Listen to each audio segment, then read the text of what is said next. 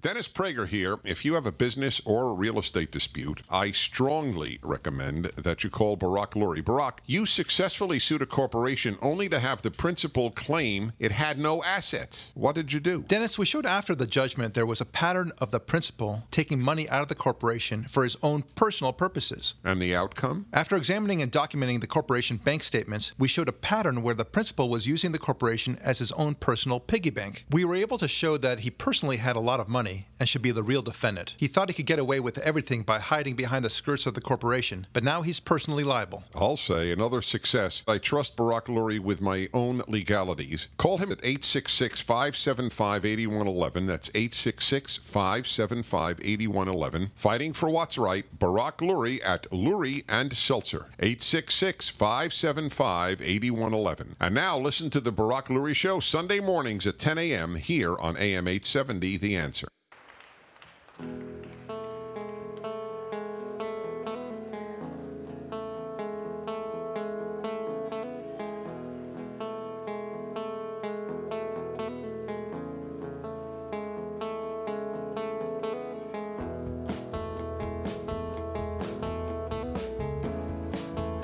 Hi, this is Barak Lurie, and this is the Barak Lurie Podcast. With me, my good friend and producer, Ari David. Always a pleasure. All right, today a topic that is disturbing, yet very important to analyze. I remember when I was a little boy, my father explained to me something about the Middle East. And he said, if you really want to understand the Middle East, pick up any product, maybe a coffee mug, some pencils, a computer, a telephone, anything, and look at where it's made. And so I picked up something just for fun. It happened to be a mug, and it said made in China. Another one said made in Taiwan. Another one said, made in Mexico. Another one, Japan. Different places, right? Some, of course, the USA. There were some South American ones I saw. And I said, okay, what's the point? And he said, you will never find a product that you lift up, and it says, made in Syria, made in Saudi Arabia, made in Iran. You won't find that. And I said, why is that? And he said, because these are cultures that sadly, for whatever reason, produce very little.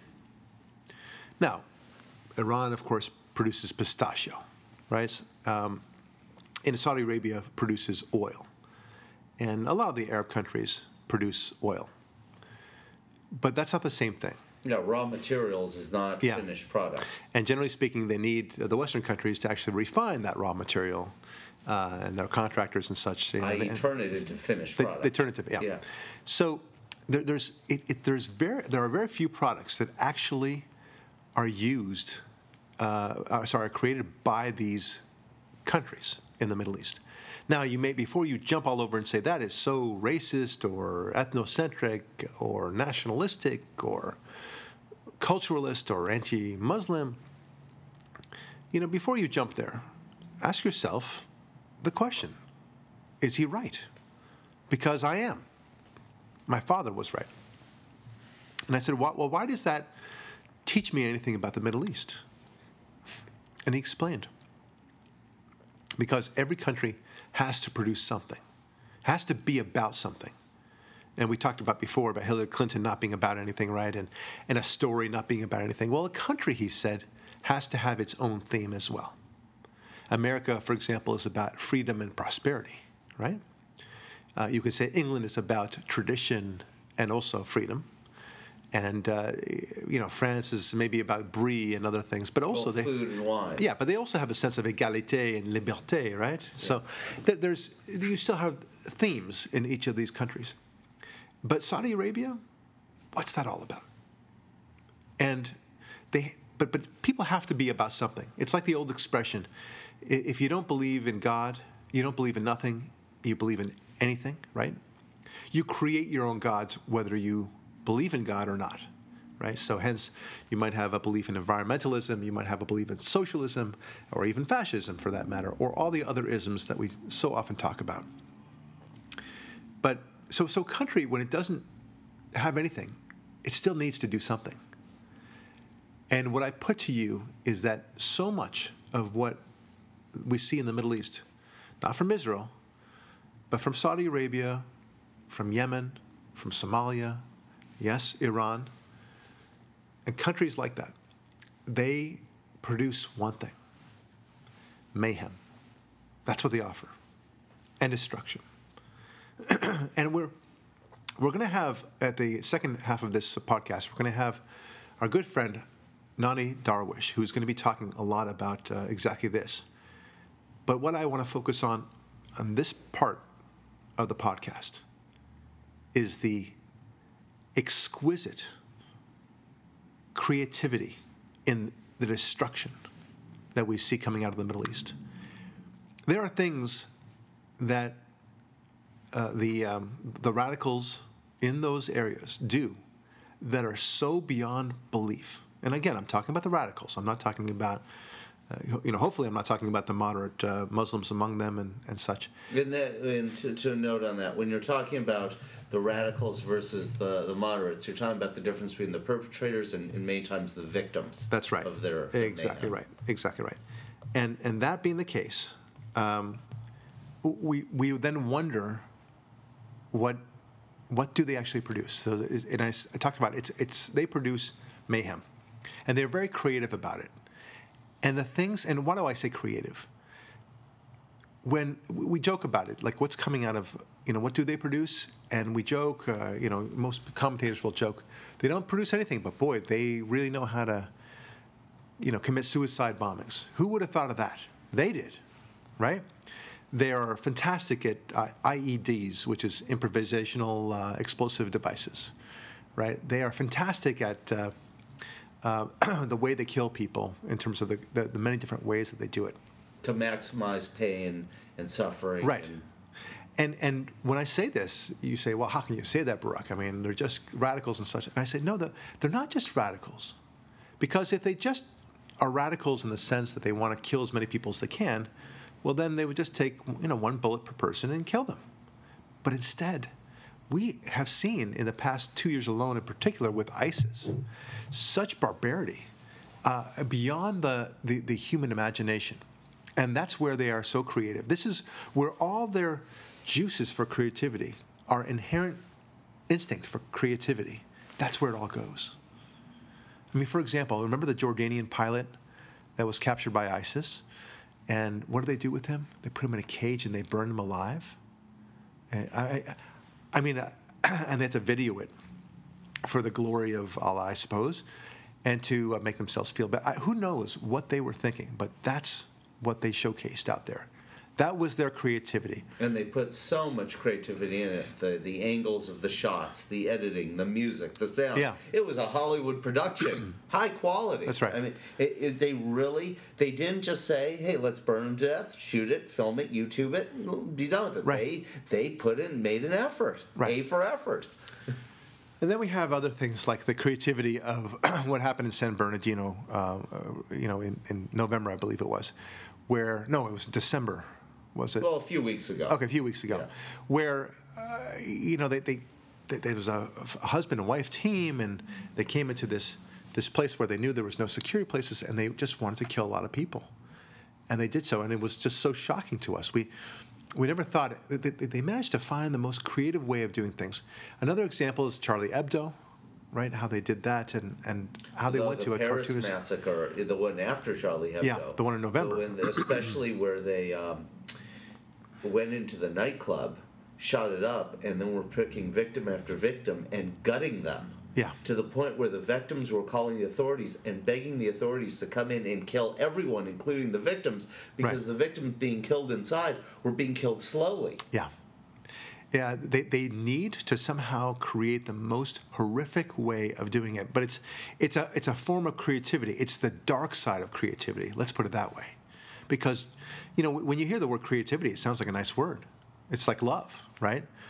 But you know what? There's a thing as too much love, right? There's bad love. There's very bad love. Passion is a nice word, but there's also passion that's very negative.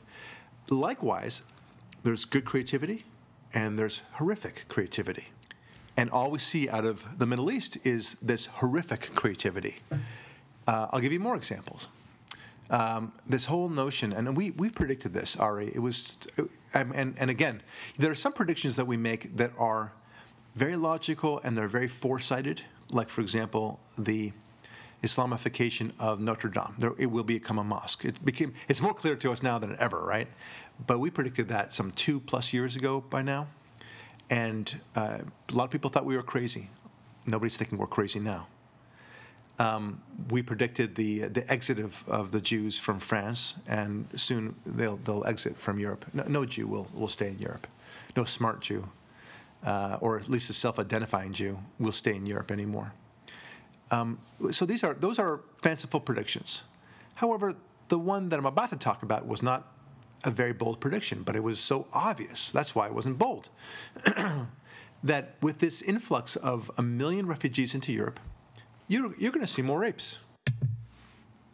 And that's exactly what we saw. A tremendous number of new rapes. And done in creative ways, I might add. Well, that's what we're going to talk about. And where we were wrong about this, we didn't realize how fast it was going to occur. You and I thought it was going to be like one man raping, one French person, one German person from time to time, as was already happening in Sweden and other places. But we really should have seen it coming, because it was much more group rape things that are going on. And it happened so quickly after the influx of migrants. It's as if, you would think that if they were planning this out, they might plan it out a little bit better.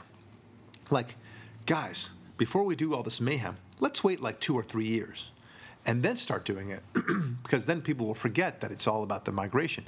But no, they had to start doing it right away. And that's exactly what has happened. And they did on New Year's Eve exactly what they did to Laura Logan during the Arab Spring, if you remember that situation. Yeah. In other words, that was not a wild card or an aberration or an exception. Right. Well, sadly for Laura Logan, she was caught in a very bad place at the wrong time, and it's not as if they planned it out. They simply saw her in their sights, and they did this horrific stuff to her. It just makes me sick. But they had no compunction about it. I don't think there was any planning. There was no creativity to it. I'm not saying that it's a good thing at all, that it lacked creativity. It was simply animal barbarism going on. But what happened in Cologne, and that's what you're talking about, near the train station, which is the main center area of Cologne. I actually know it pretty well. I used to live near Cologne in Germany. They planned on New Year's Eve, and there was a big plan. They knew there would be a bunch of women there, and they just targeted them, and they just descended upon these women. That was planned, because they knew they would be there. They would be drunk, a lot of them, and they would be ripe for the plucking, as it were. And sure enough, all these horrific stuff, agenda items were going on, including rapes. That was creative. It was horrifically creative. That's what they did. And then I see other things like there was beheading of a policeman in England by some random guy from Somalia, I think it was. He just took out a machete and just sliced this police officer's head off. Do you remember this? This is about 1 year plus ago. And he said, and then he went on a video saying why he had to do this and everything else. And instead of just taking the police officer and hitting his head against a wall, he has to do this extraordinary beheading. And then likewise with the beheadings, speaking about that, of the Coptic Christians in the beach in Egypt, I think it was, or Libya, where that was also filmed, and somehow that was supposed to be dramatically done. Everything about it was designed to be as horrific as possible, and that's where they pour all their energy. Now, there's another. There was an article that I recently learned of, and I don't know what country this was in. I think, God forbid, it was in America itself, where a Muslim man decided that his mother was not Sharia compliant enough, or was not obeying him enough, or whatever it was. And he took his mother and he sliced her throat, among other things. I don't even want to describe it. Well, you have to, because if you don't describe it, people don't understand how much, if you will, creativity he poured into it. All right, well, then you go ahead and do that. I'll describe what he did after that. So what did he do specifically to kill her? I believe he beheaded her, and then he took her dead body and ripped her heart out of her chest, which, by the way, requires some tools because it's not just sitting there like an apple Right. on a tree. Right. And then he did a act that you're going to describe. Yeah, exactly. So that's horrific enough, right? What Ari just described, and it's not good enough apparently that the mother is dead, and his own mother. I mean, it just boggles the mind. And this is not just a normal. Sorry, this is not certainly not a normal person, but it's not a run-of-the-mill situation in which you can say is, well, here's an insane person who's bipolar and decides to kill his mom. This isn't Lyle and Eric Menendez killing their parents and that was it for the money or something. Right. Well, they didn't do that to their parents. I mean, they killed them, which is horrific. But they just killed them. They just killed them. I mean, once they accomplished their horrible goal, they were done. And then the question, I suppose, is what do we do with the bodies? But that's about it. Again, that's evil. Don't get me wrong, but it's not creatively evil. How about that? So. But this is not a run-of-the-mill bipolar situation where he could say, well, some demons were telling me to go slice off my mom's head and then rip out her heart because I was not in mental control of myself. That's not what happened here. He did this because he wanted to be as horrific as possible, and he wanted this on the news. So are you with me so far? This is so horrific, what I just described. His own mother beheading her and doing the things, ripping out her heart. Okay. Okay. Now the next thing that he does, it's if that's not enough. He decides to. This is like just use the technical. Yeah. He decides to pleasure himself over his mother's body. Okay. After she's of course dead at this point. All this horrific stuff, all this stuff he's done, and then he pleasures himself over her body. And finishes to the point of having the, let's just say, orgasmic emission of fluid on top of her. Yeah. And this, I think, is the important point to what you're describing, is not all of our listeners are male, so those who do understand this, but those who don't understand, for a male sex act to occur, one must be in a certain frame of mind. Well, let's not even get to that. The point is that he's able to do that. That he was able to achieve that frame of mind and emotional state while this bleeding corpse, after this horrific crime, it had just occurred. So it was all part of a creative, as they say in crime shows, an act of, messaging, if you will. Right. Here's the thing is, when I first saw that, and as horrific as that is, my first response was, I would never have put these various facts together. Just never. I mean, it's like I would never think to, for example, eat a hot dog with peanut butter and eat a part of a bus at the same time. Right?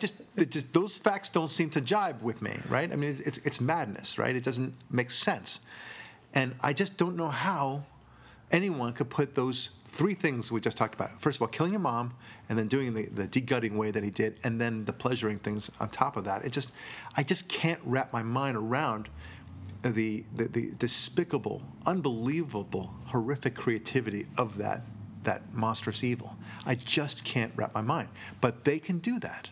They have that ability, and it's not enough. If you are going to be captured by one of these mother effers, you should be terrified. Why? Because it's not just your life that's at stake. It's how they're going to take your life away, and the horrific things that you will experience in the process. You had better get down on your knees and pray to God that they're not being creative and they do it quickly. Yeah, and unfortunately it looks like... sometimes they are merciful and they do. I mean, Right. They just shoot you in the head. We've seen a bunch of those. But putting that aside, there's too many examples where they don't do that, and this is where I want to go. And it's their lust for making it as despicable and horrific as possible, preferably all videoed in the process. And there again, just way too many examples of this. The beheadings that we started seeing with, I think, Nick Berg was the first one that kind of had the national attention. They've been beheading people for centuries. But Nick Berg, that was the contractor. Al Qaeda. Was that the first ISIS or was that the Al Qaeda? It's Al Qaeda. Yeah, in Afghanistan, I believe, years ago. That's right. And then they videoed that whole thing, and they got a lot of traction out of that. And Daniel Pearl, same thing, where they realized, it's cinematic. Yeah. We can give many more examples of this, but the theme is clear here. The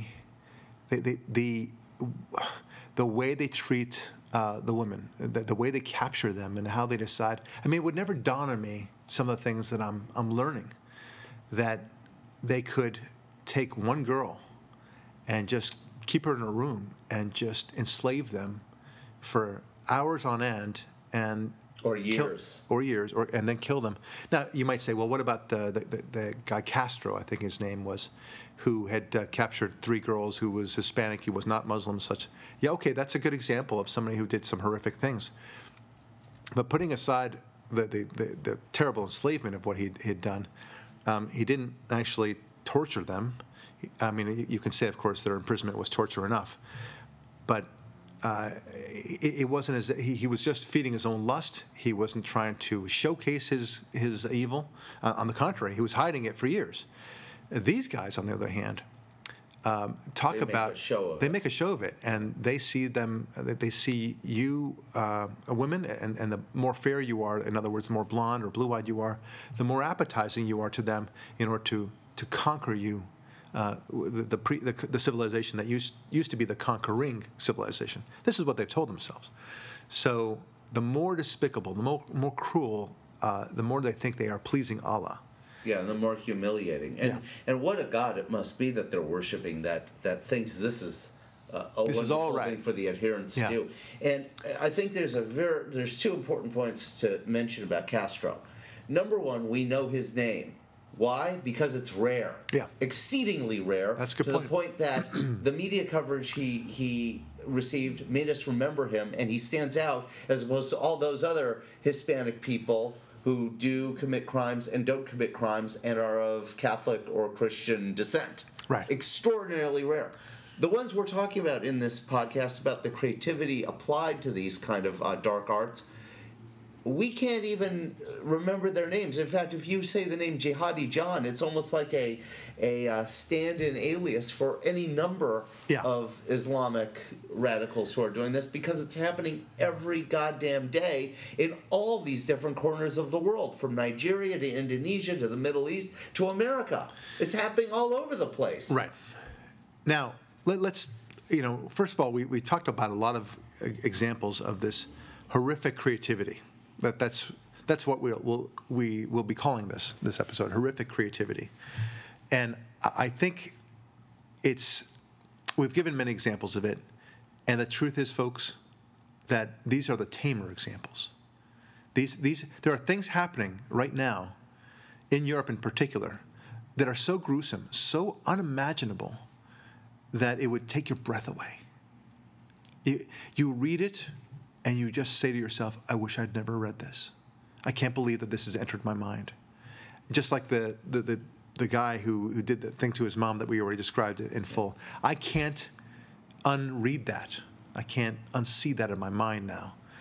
I wish I'd never seen it. Can I give 2 examples to just give whet the appetite? And this is clearly not safe for work, and this is not safe for children to hear. But here's 2 examples that I've heard over the years where they've done this. In one case, a person is being put to death publicly in a square for some sort of insult to Islam. They take the person, they put him in a canvas sack. They fill the canvas sack with cats, like 15, 20 cats. They then sew the sack shut, and then several men come up and beat the sack with sticks for about 20 minutes. They then open the sack, and there's nothing left of the person because the cats went berserk. Unbelievable. I would never have thought of such a thing. I would have never thought of something like that, too. Now, this next example is even worse, and if the first example was not safe for women and children, this one is so gruesome it's not even safe for most adults over 18. All right. So be warned, and I apologize for how gruesome this is. A man who was another enemy, and this, what's I think interesting about both examples is this is what they do to their own, to people who are accused of disloyalty to the faith. Mm-hmm. They took a man and they put a pipe up the back end of his digestive tract and fed in several diseased rats into his body before removing the pipe, and then left him in a room, and for several days the rats burrowed their way out of him. So the death was not, let's say, even prolonged. It was extremely prolonged. Yeah. And again, this is what someone thought of this. Someone planned it. And even worse, if you think about the process, someone had to experiment to figure out whether this would work. Yeah. It's just, I just can't. They are creative in their ability to create mayhem. Whatever way they can, they'll find a way to make it as violent as possible and as horrific as possible. And this is true with Hezbollah. It's true with Fatah. It's true with Hamas, of course. The things that are coming out of these places are just unspeakable. And they do it in front of children and women too. Yes, of course. And there's raping there's bestiality going on. There's in rampant levels, especially in the Gaza Strip. There are, the rapes and consistent child abuse that's going on is unspeakable, and how they use the children as, to speak about horrific creativity, how they use the children as incendiary devices, either as a human shield when they're fighting, which it was probably the most unspeakable, horrific creativity I can ever think of. Whoever came up with that deserves a special place in hell, right? So this is what they thought about. This is their next angle of creativity, to fight those evil Israelis, or as the case may be, Americans. And then when they can't, seem to get enough guns to fight the Israelis, because the Israelis are very fast with their own guns, right? So what do? They then use, they're ordered by their people, their leaders, to use their cars and vehicles as plowing machines. So whenever they see a group of Jews, well, then just plow them over. Just suddenly turn your car and plow them over. Isn't that that takes creativity, right? Somebody thought about that, and then the issue went forth, so the order went forth, and that's what they did. And then after that, then they said, that's now they kind of caught on to that. So now we're just going to pull out knives, because our knives are very easy to get, and just randomly knife people. And that became the new violence du jour, right? And they just won't stop. We'll find tripwires of different kinds. They'll poison fruit. They'll do everything possible, because that's all their energy goes to. It goes to how to create as much mayhem as possible. They don't think of any other sort of creativity, productive creativity.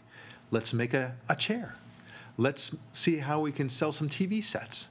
Let's raise grow some pumpkin seeds. Who knows? Let's make cotton. There's just too many examples of things you can do. Let's provide services by a call-in center. Instead of India, we can do it here in the West Bank, for example. But no, that's the last thing they seem to care about. All they think about, and they sit in the room all day long, how can we be as vicious and horrific as possible? And again, I'm talking about the radicals among them, but the sad thing is there just seem to be so many of them. Well, the point that the radicals live with in their own society is they try to further radicalize their own. They kill people who are moderates. The ones I gave examples of are people who were moderate who were put to death because the radicals could not have those people in their midst. And to give an example, the moderates were a threat. Yeah, right. That's the whole point. They're a threat to the radicals. And to give an example of how much human spirit these people have is when they come to America and they decide to assimilate and they start businesses where, for example, they start a shawarma stand or a Middle Eastern food place, like, say, Zenku Chicken, or some other, a Falafel King kind of place that's run by a Jew. But no matter, there is a human creativity that, when it's channeled in the right directions, results in these people being wildly successful in many cases. Yeah, well, but sadly, those I think you're right. First of all, that's what they do, but that's for the normal people. those who have no real desire to create mayhem. Those who are as crazy as the people we've been describing, these are people that have been brought up with such hate all their lives, such contempt, and have seen such horrific things, but there's no possibility of redemption for them. Yes. There are, of course, some who do have the possibility of redemption, and there's no issue there. They just need the right environs in order to blossom their creativity in a good way. We'll talk about that. Yeah, that's exactly what it is. And the Thomas Friedmans of the world will say, "Well, Barak, you're saying exactly what I'm talking about. If we just give them the right environment, well, then by golly, with a job, with opportunity and such, then by golly, everything's going to be great." Well, the problem with that thinking is, first of all, it assumes that we can actually impose our democratic structure upon them, right? And the liberals will always say, "How can you do that? That's just not appropriate." And they mock us for trying to impose Jeffersonian democracy. They always go to the extreme when we talk about democracy. George Bush nation building in Iraq is their favorite. Well, they call it Jeffersonian democracy to mock him, right? And all we're saying is we just want freedom for the people. And whatever way they want to do it, parliamentary or otherwise, is their business. But they won't allow that. They have to go to the extreme, as if somehow we expect them to wear wigs like Jefferson and Adams and such did in the old days. Now, they talk like this, and of course the reality is nowhere close to that. But it's not that in terms of if only we were to modernize them and such like that. The problem is far beyond that. Sadly, the problem is cultural. When you have teachings that for whatever reason, whether it's a correct interpretation of Islam or a faulty and a horrific interpretation of Islam, it almost doesn't matter. The problem is that the horrific interpretation of Islam, if we want to use that, want to go that way, has infected the culture so dramatically that if you don't adopt the horrific interpretation of Islam, you will die. Okay, so you get sucked into it. And as they say, one bad apple spoils the whole barrel, right? We know that there are many bad apples in the Middle East. How hard must it be for these people? But then there's so many cultural aspects to it, and that is a problem. Yeah, and also, how do children grow up to be well-adjusted adults after growing up and seeing this day in, day out in their streets?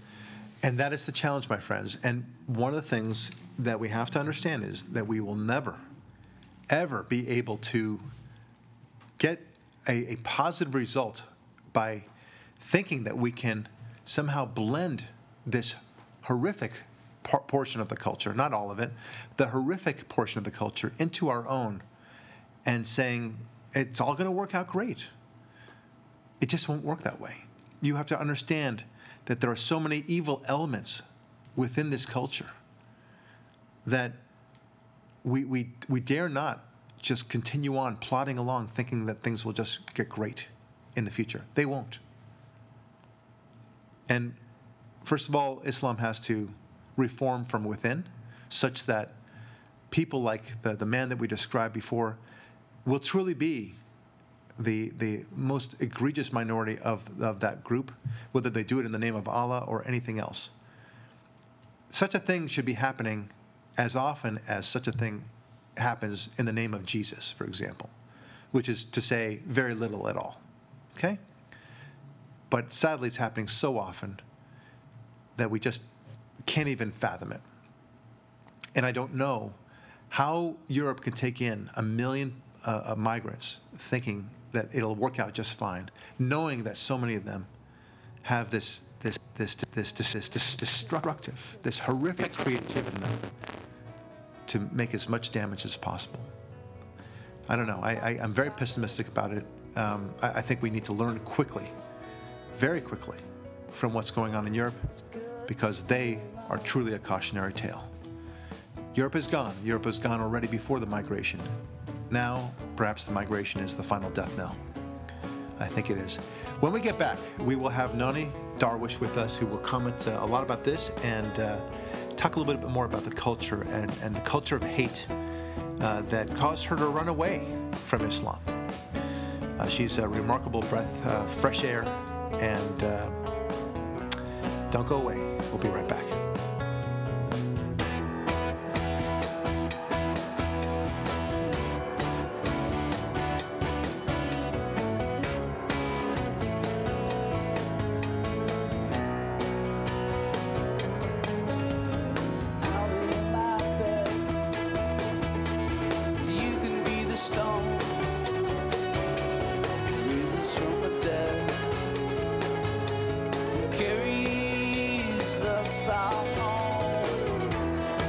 Dennis Prager here. If you have a business or real estate dispute, I strongly recommend that you call Barak Lurie. Barak, you had a case involving a $220,000 promissory note, and you won a trial, but later discovered that the defendant had transferred all his assets? Dennis, when judgment debtors don't want to pay, they may shift assets over to their relatives, asking them to hold them till the coast is clear. How did you get the payment? The defendant had transferred title to 2 commercial buildings. We convinced them to admit it was an illegal transfer. That led to a great settlement with guarantees from relatives, with penalties. And don't you know, they're making payments every month on time, like clockwork. I'll say another success. I trust Barak Lurie with my own legalities. Call him at 866-575-8111. That's 866-575-8111. Fighting for what's right, Barak Lurie at Lurie and Seltzer. 866-575-8111. And now listen to the Barak Lurie Show Sunday mornings at 10 a.m. here on AM 870, The Answer.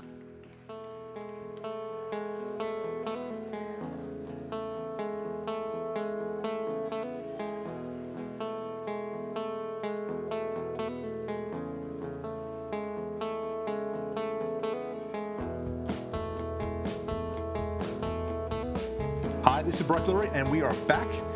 And as promised, we have Noni Darwish with us, Darwish. She is a wonderful speaker and writer of many books, and she speaks on the issues of Islam, herself having been a Muslim in her childhood and early adulthood. And she discovered that, well, she wasn't very happy with what she was learning about Islam, and as a consequence, she came to America and became a Christian. And she's an avowed Christian, lover of Jesus, and now speaks very eloquently on the subject. She's written so many books on the subject. My favorite 2 are the ones, actually the ones I've read, are Now They Call Me Infidel and Cruel and Usual Punishment. Fantastic title. And the devil you don't know. And she'll be coming out with more books in the future. Noni, thank you so much for joining us on the podcast. My pleasure, Barak. It's great. We have so many issues. The main issue that we want to talk about is something that we discussed in the past, and we want to understand it. In the previous half of this podcast, we talked about something we call horrific creativity. Mm-hmm. And to summarize, it means that we are fascinated with what appears to be this horrific creativity coming out of the Muslim world in terms of how to destroy, how to kill, how to horrify. And we don't understand that here in the West. Mm-hmm. We understand somebody goes, let's say, a little crazy, maybe jealous, and maybe she decides to kill her husband, or a man a man wants some more money, and he's kills somebody at a bank. Those are bad things. Crime happens everywhere. Crime happens, and even murder happens everywhere. But the level of audacity, the horrific nature of the evil that we're seeing, that's what we want to understand. And it seems as if they're taking their God-given sense of creativity and plowing it in such a destructive and negative way. And we want to understand that a little bit better. Could you help us understand this? Yeah, in fact, this is a very good topic. I thank you for that topic of destructive creativity. Right. That's very interesting. I like that, because God really gave us all the many abilities to use in our world, supposedly for the good of the world. We all have talent, we all have abilities that hopefully, with good upbringing, we can use these talents to make life better for us and for people around us. Right. And that's the purpose of religion. The purpose of religion really is to bring us to use our energy for good. But unfortunately, not all ideologies and not all religions are focused on the benefit of all. Yeah. Some ideologies are focused on the benefit of some, and they are focused on controlling other human beings. So ideologies like that want to use the energy of the people for its own benefit. So it mobilizes people to disregard what's in their best interest of society for the purpose of using this energy for a limited goal, which is the goal of control for the benefit of only the agenda of that ideology. Right. It's fascinating to me. I mean, but one of the things that I'm kind of trying to understand, let's take, for example, and we spoke about it in the first half of this podcast, the Jordanian pilot, you'll remember. He was captured by ISIS and then horrifically killed. They didn't just put He was a Muslim. Of course, he was a Sunni Muslim like that. Right. But they didn't just put a bullet in his head or maybe, push him across the river or stone him even. They did this horrific thing in a cage, so vicious, so designed to horrify. And that's just one example of so many that we've listed in the past. We don't have to go through all of them again. And we know that it's a common thing. And I guess the question I have for you is, where does somebody learn this sort of horrific creativity? Do you learn it in the schools as a child to say, you know what, it's really great to be horribly cruel? Yeah. Where is it? Where do they learn it? Well, I think it was the example of Muhammad himself. Okay. And the Khalifas after him. In fact, one of the Khalifas after Muhammad punished infidels by burning.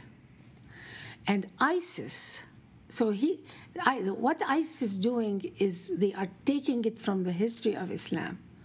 They are not, everything horrific ISIS is doing is, in fact, has happened in the history of Islam before.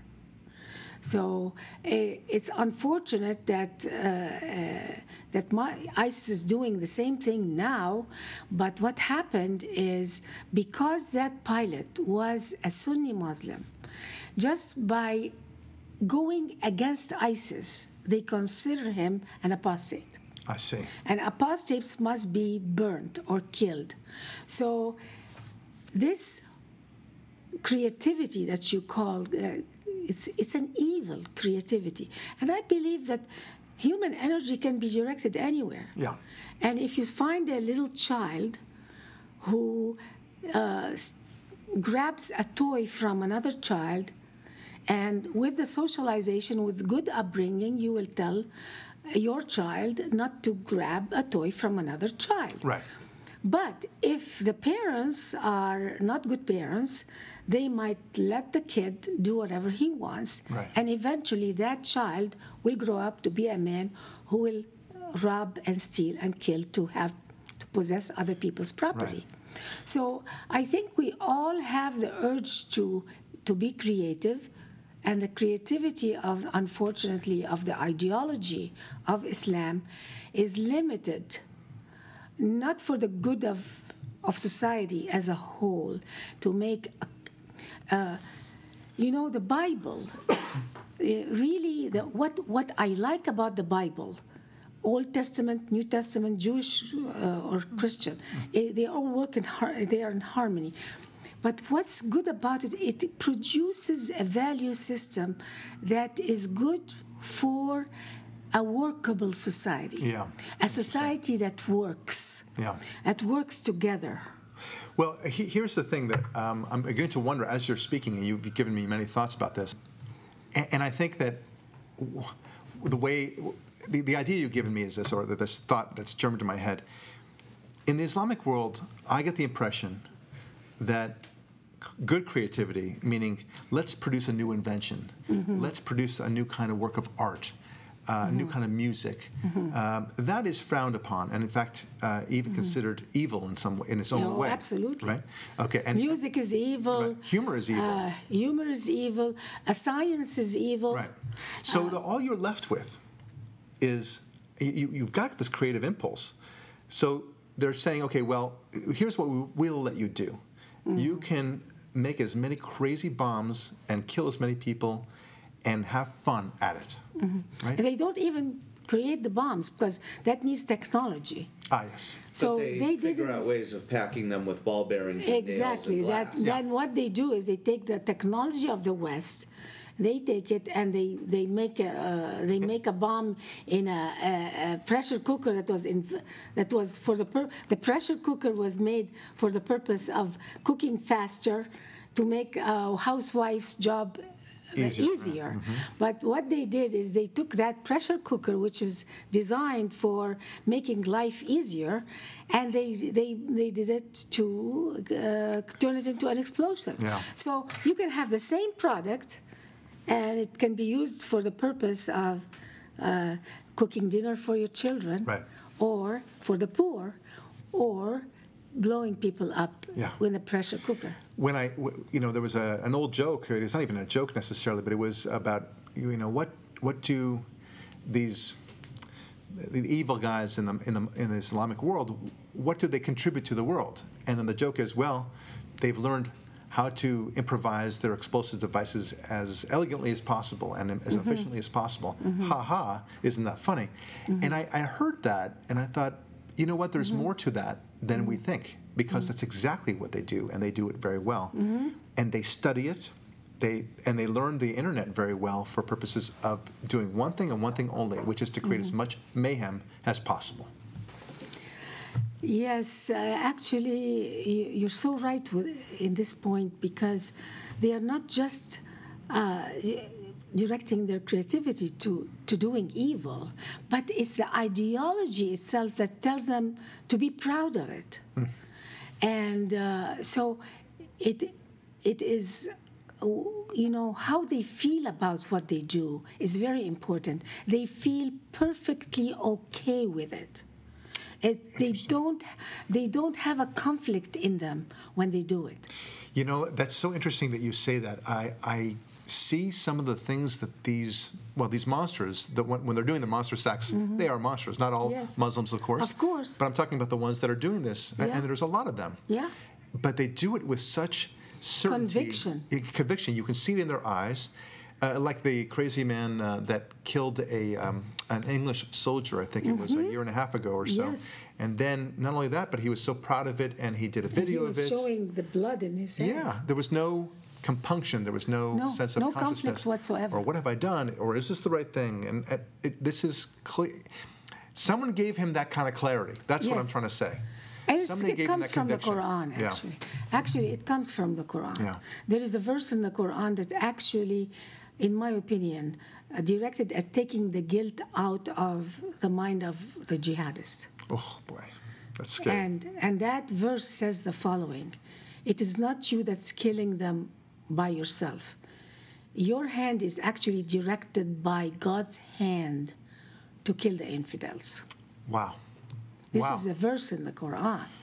So, so go ahead. It says, go ahead and do this holy act.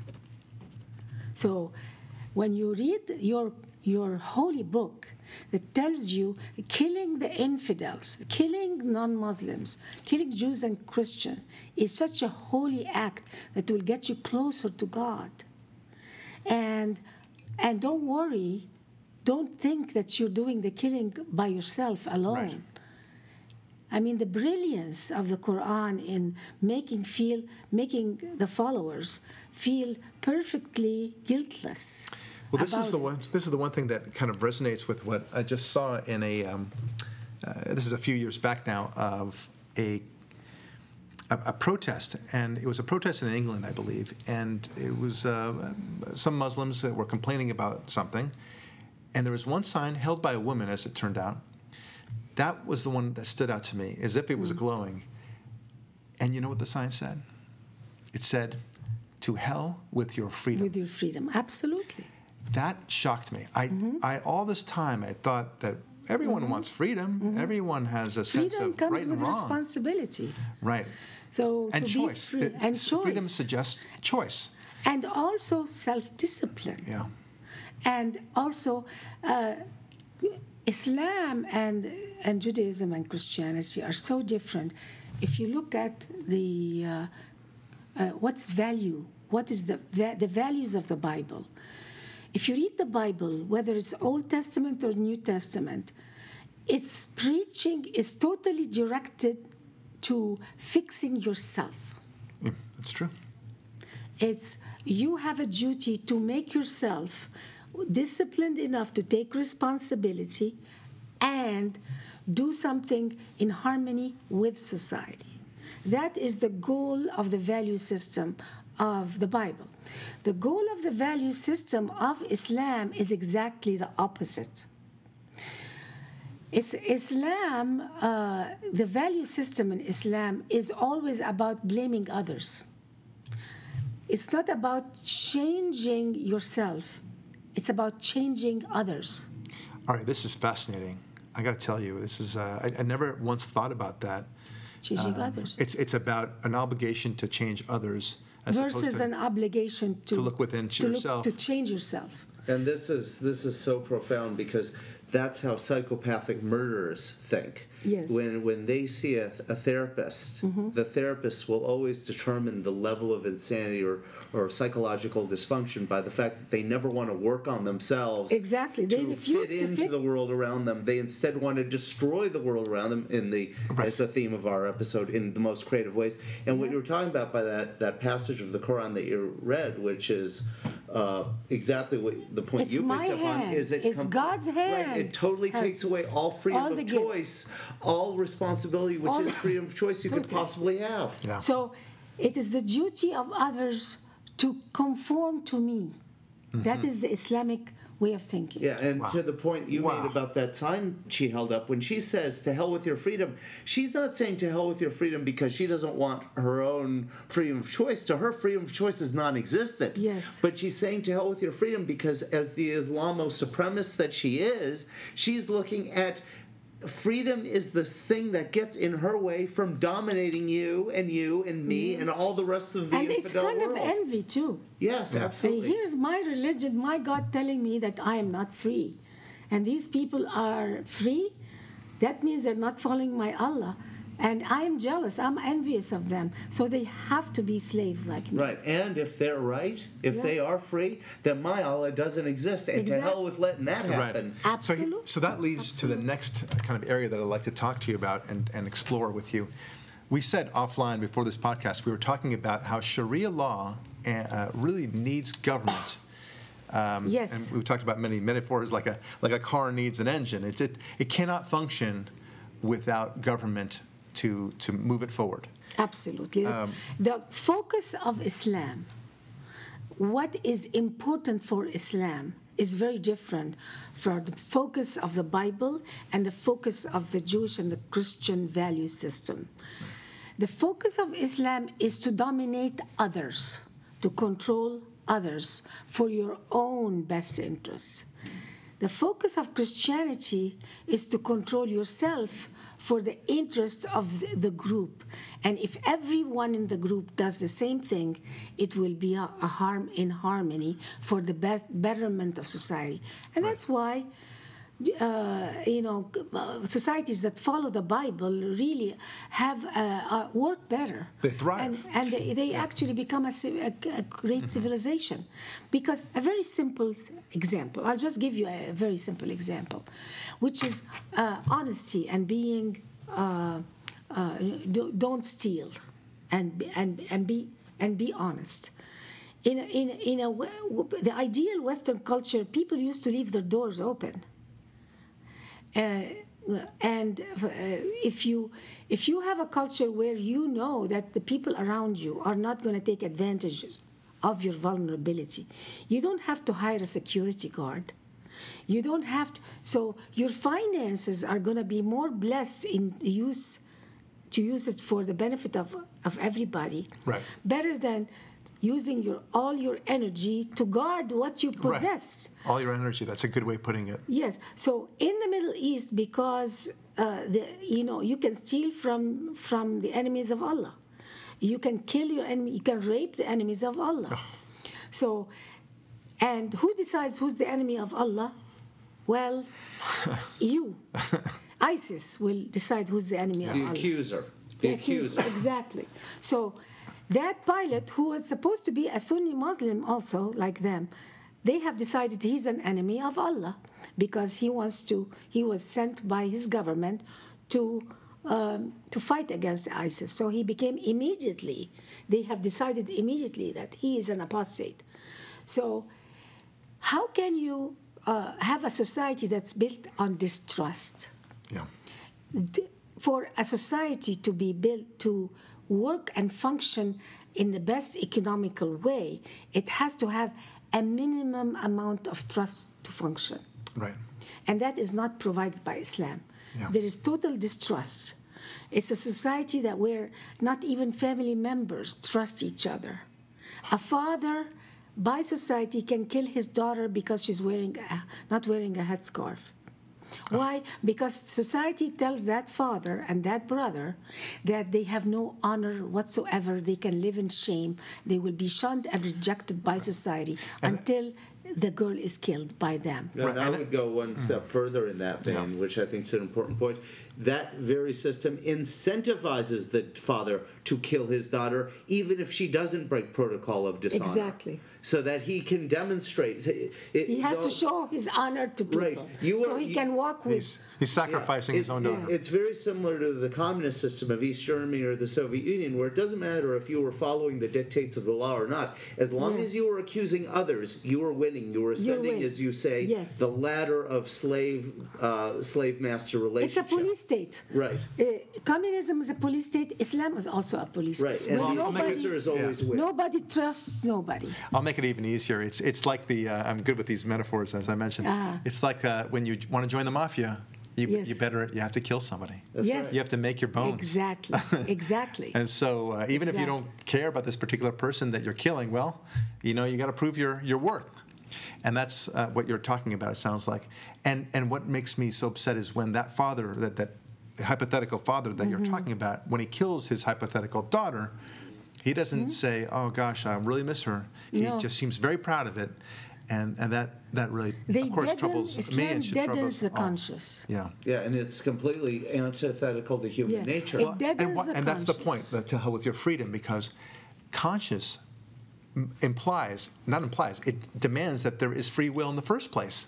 Because right, if you don't have free will, then there's no need for a conscience, because after all, what you've done is you're a machine. You're the Terminator. Does Arnold Schwarzenegger in the Terminator, at least in his role as the Terminator, did he have any feelings? No, that's the whole point. He has no remorse. He has no feelings. And that's what the purpose of Islam. Yeah. I just saw the movie 13 Hours. I saw it twice. It's a very good movie, by the way. Movie, It really discovers and explores the Benghazi area. And I don't want to drill down too much on this, but there's one, they talk about this area outside the compound wall. It's one side of and they call it Zombieland. And they say, you take Zombieland, it covers up Zombieland. And what they meant by that is the zombies are coming from us from that side. Yeah. And they didn't mean all Muslims, of course not, but they're talking about the monsters who are coming. The terrorists who are coming to blow up. Protesters who watched the video. Those guys. Yeah, no, you're being facetious, but yeah, they're talking about the monsters who just can't, they might as well be zombies. And I thought to myself, they did blow up the fence several times. Yes, many times. They did. So. And they are zombies. They are zombies. They are, and I thought to myself, you know what? It's very totally aptly named. It's Zombieland. At least these monsters that are coming. They are zombies. They are programmed. And one dies, well, then the next one steps over him to get to the next wall. Just like in all the zombie movies you do see, right? Yep. It's the closest thing we have. All right, so this goes to another question, which is, because you've heard us differentiate between, not all Muslims, and there are good Muslims, of course, and such. But you've heard this phrase, moderate Muslim. And I want to believe, and I have some clients who are Muslim. They seem nice. What does that mean? Is there such a thing as a moderate Muslim? Or is it a Muslim who is moderate, what we consider moderate, is it somebody that is not actually practicing Islam? Yeah. Well, the word moderate and radical Muslims, I've only heard them in the West. Okay. When I lived in the Muslim world, there was nothing called moderate Muslim or radical Muslim. So it's coined in the West to differentiate and not offend Muslims, to differentiate between the people who actually do the jihad, the war, and the people who don't. Yeah. But there are about 4 kinds of jihad. There is the jihad of war and beheading and burning and all, what ISIS is doing right now, that level of jihad. Then there's the financial jihad, people who are actually donating to Hamas and all these groups. This is a kind of jihad too. And then there is a kind of verbal jihad. And there's a kind of silence even jihad, which is you're silent and you defend it. And all of these kinds of jihad work together like an orchestra. Mm-hmm. They are all, but the West doesn't understand that the different roles, they want to differentiate it. So they call this a moderate Muslim, maybe the ones that are silent, and the ones who are financially helping them, maybe they are, unindicted co-conspirator. I see. And the ones who actually do the jihad are, they call them the radical Muslims. So in other words, everyone has their role. Everyone has it. Like my law firm, I have my staff, my secretary, Exactly. I have my paralegal, I have my Exactly. younger associates, and I have my partners. Exactly. All of them do a different But it's for the purpose of the law office. right. The purpose Right? is to effectuate law. Exactly. Right. To represent and also clients. every And you day. have clients. Yeah. And Islam is like any nation. There is the army that does the actual violent defense, or whatever you want to call it, go to Right. war. There is the diplomacy side, Department Yes. of the Secretary, the State, the Right. State Department, and usually they are working for the same government, but it's just different roles. But what happened is the West call the Muslims who are not doing the actual jihad, these are moderate Interesting. Muslims. All right. So they are aiming for the ultimate goal, and the ultimate goal is Sharia law everywhere. Exactly. And if you ask most Muslims, there were few statistics that were done in the Middle East. If you go to Egypt, most people will tell you, yes, we want to live under Sharia law, because that's what Allah wants from us. Yeah. So the majority of Muslims will say, we want to live under Sharia law, but they don't. If you ask them specifically, but don't you know that Sharia law kills apostates? They say, yeah. Do you want apostates to be killed? Some people would say, actually, in fact, 85% of Egyptians, Muslim Egyptians, want to apply the apostasy. Right. I know it. But it sounds. But these are not these are moderate Muslims. Right. So there is a disconnect. Right. But at the end, they are all afraid of criticizing Sharia, because if you criticize Sharia, you become automatically an apostate. So they become part of the machine, regardless, is what you're saying. They become part of the machine. But because Islam encourages lying, actually, it does not only encourage lying, the Sharia books clearly state a Muslim is obliged to lie if it's for the benefit of Islam. And Barak, do you know that when I was a Muslim, I used to incorporate 2 opposite ideas in my mind and feel perfectly in harmony with it? Oh, what's that? And you find it in many Muslims. Many Muslims will stand, and they are sincere. And they will say Islam is a religion of peace. And at the same time, the same person will turn around, and if he's walking in Gaza, they say, I am for the jihadists, go kill the Jews, and they will defend the terrorists who are killing little children. And to them, this doesn't create a conflict. It does not create a conflict. Maybe in their mind, they're for peace when everything is under Sharia law and Exactly. everyone is happy with each other. But under not Sharia only law. that, trust me, there's a lot of Muslims who really are unaware consciously, because they are not trained to analyze. Yeah. Muslims are not trained to analyze or ask questions. They are trained to obey. Islam is submission.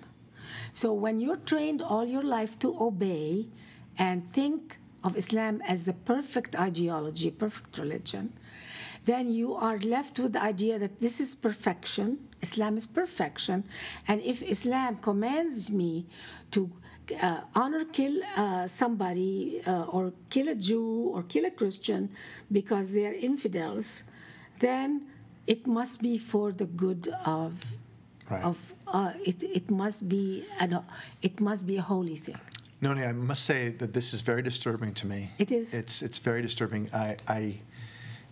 Because a part of the Western mindset is that if they only see how nice we are, if they only see how successful we are by innovations and everything else, They see, and they of are course they see. envious. And Instead of- then they'll change and become more like us. They'll want the same goodies that we produce. They'll want the same peaceful, tuitions for schools and everything else, and the coexistence.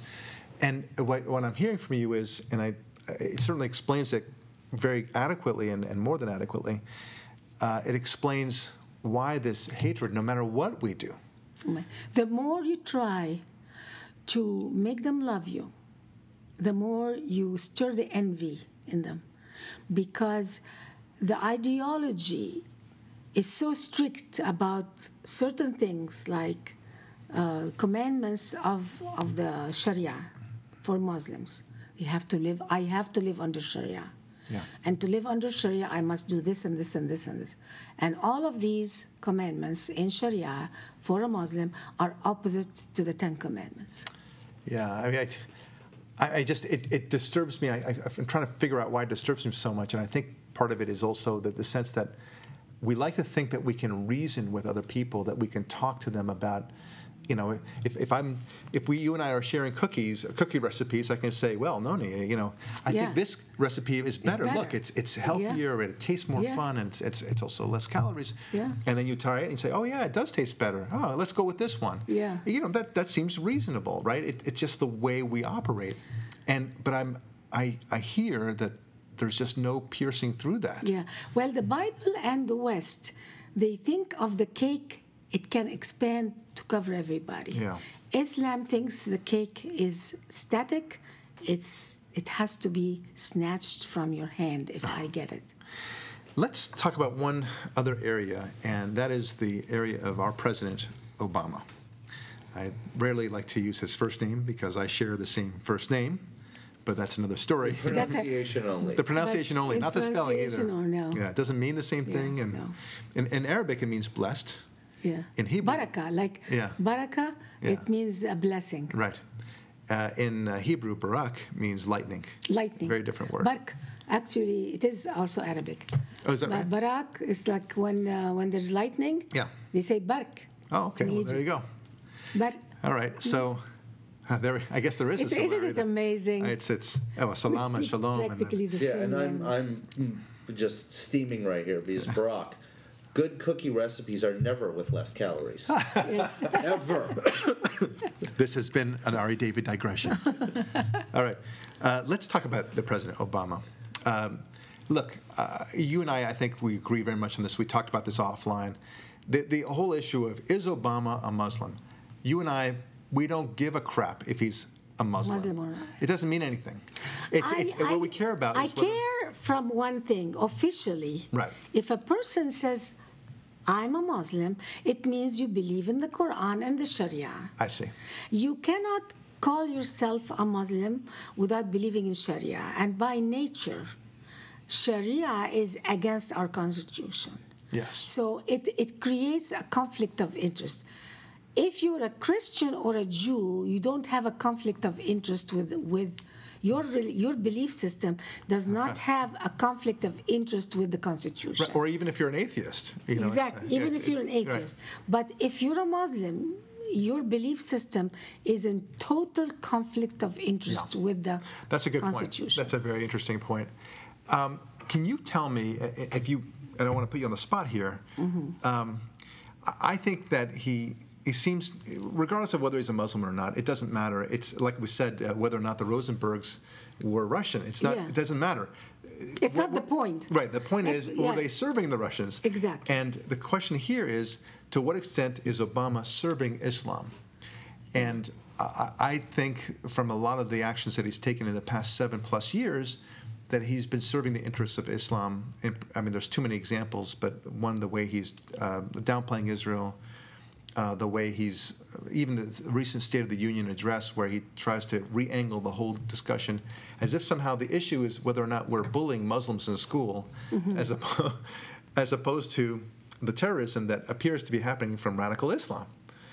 By the way, I just want to say, this is very interesting, Ari, that he says whenever a radical explosion happens, he says this has nothing to do with Islam. No, that's But when a child bullies a Muslim, they say it's anti-Islam. exactly. It is all about Islam. So it only goes one way, you understand.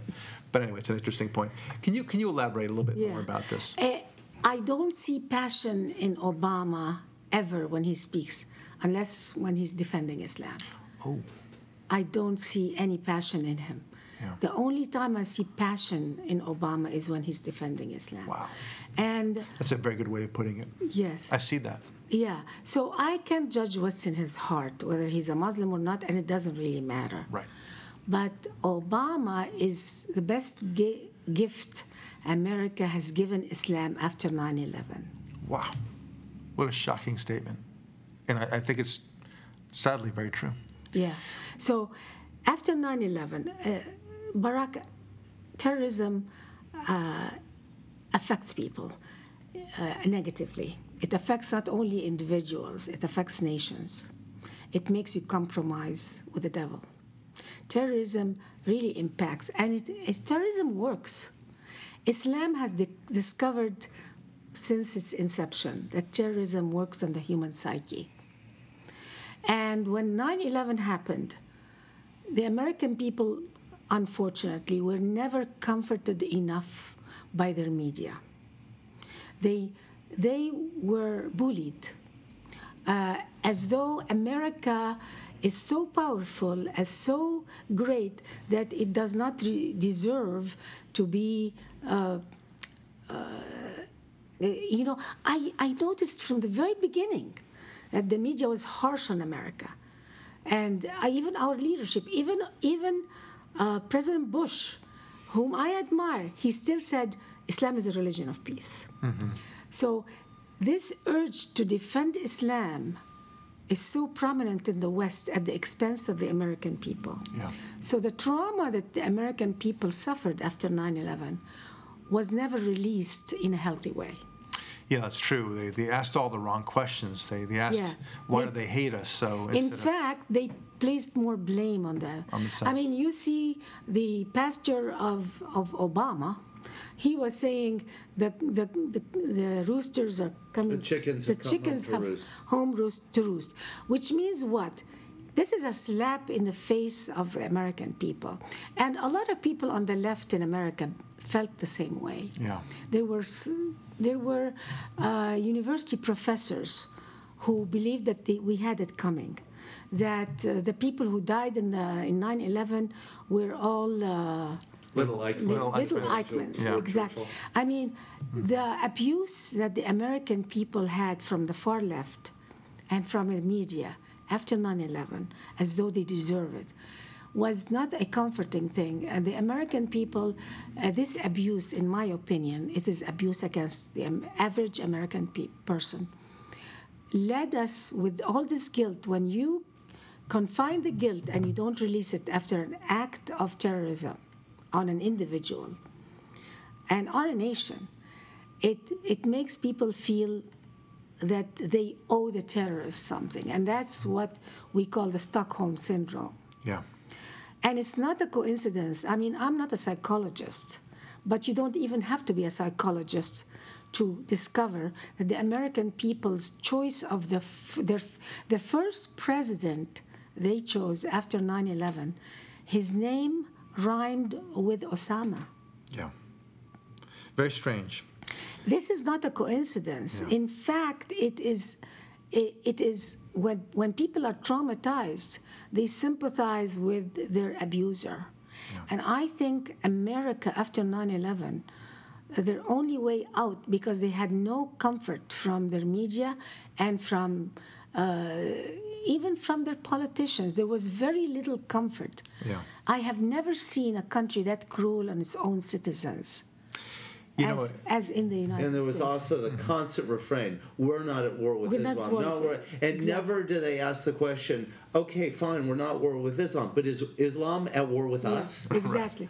And I felt that the average American was abandoned like a child abandoned by his parents after 9/11. And that psychology is very destructive, because eventually you get it out in an emotion of I am sorry. Well, here's the emotion of I am sorry came out in the election of Barack Hussein. The self-recrimination start. And to use a terrible analogy, a horrific analogy, but it's actually a very apt analogy. It's like a little girl who's molested, and they tell her, don't talk about it. And then she goes and marries a man who looks like her molester. Exactly. And then she goes into the adult film business and makes a career of it. Exactly. Right. And she only blames herself. That's a very good analogy. Yeah. And like the abused woman, who is beaten every day by her husband. And then one time she calls the police. By the time the police comes, oh, please don't arrest him. She defends him. So because America was not allowed to mourn and feel sorry for its loss of 3,000 people with their whole families. I mean, the loss was huge at the national level. And we were not allowed to mourn, but we were actually cursed. We cursed ourselves, and then we went out of our ways to say this is not about Islam. This is not about Islam. And when it was about Islam, and that's the crisis of it all. Listen, the way I look at it sometimes, and maybe we need to, I think, wrap it up. I think sometimes it's a question of supply and demand. On the one hand, we have America that looks, and this is even before Islam with its efforts into America. It was always, through the 60s and otherwise, was looking to demonize itself. It saw itself as a colonialist empire. It saw itself as a bad entity that many other places, even Russia for that matter, might be better than America. And then here comes radical Islam, which is all too willing to embrace that mentality and exploit it and say, yes, you have been very bad, and we're going to take over now because you've been so bad. Absolutely. What you're saying is so true, because the West has taken biblical values too far. Fine, you are supposed to examine yourself. You are encouraged by the Bible to look within and change. But if you indulge too much in that, which I think what happened to the West, then you go too far on the blaming yourself part, and I think that's where the West is. And then Islam is the exact opposite, which is blame others and never blame yourself. Wow. It's a marriage made in hell. Wow. Islam and the biblical West is a marriage made in hell. Wow. Well, with that, I think that's the perfect way of ending it. Noni, thank you so much for your time today. You are a blessing unto the world. May your words echo. Keep on writing, please. Keep on speaking as much as you can. And the more I hear from you, the more I learn. But I see that other people see it too. You have insights that no matter how we look at things, we just can't see it the same way you do, and nor with the experience that you have. God bless you, Noni. Thank you, Barak. It's my pleasure. Thank you, Ari. This is Barak Lurie. Thanks so much for listening. We will talk with you next week.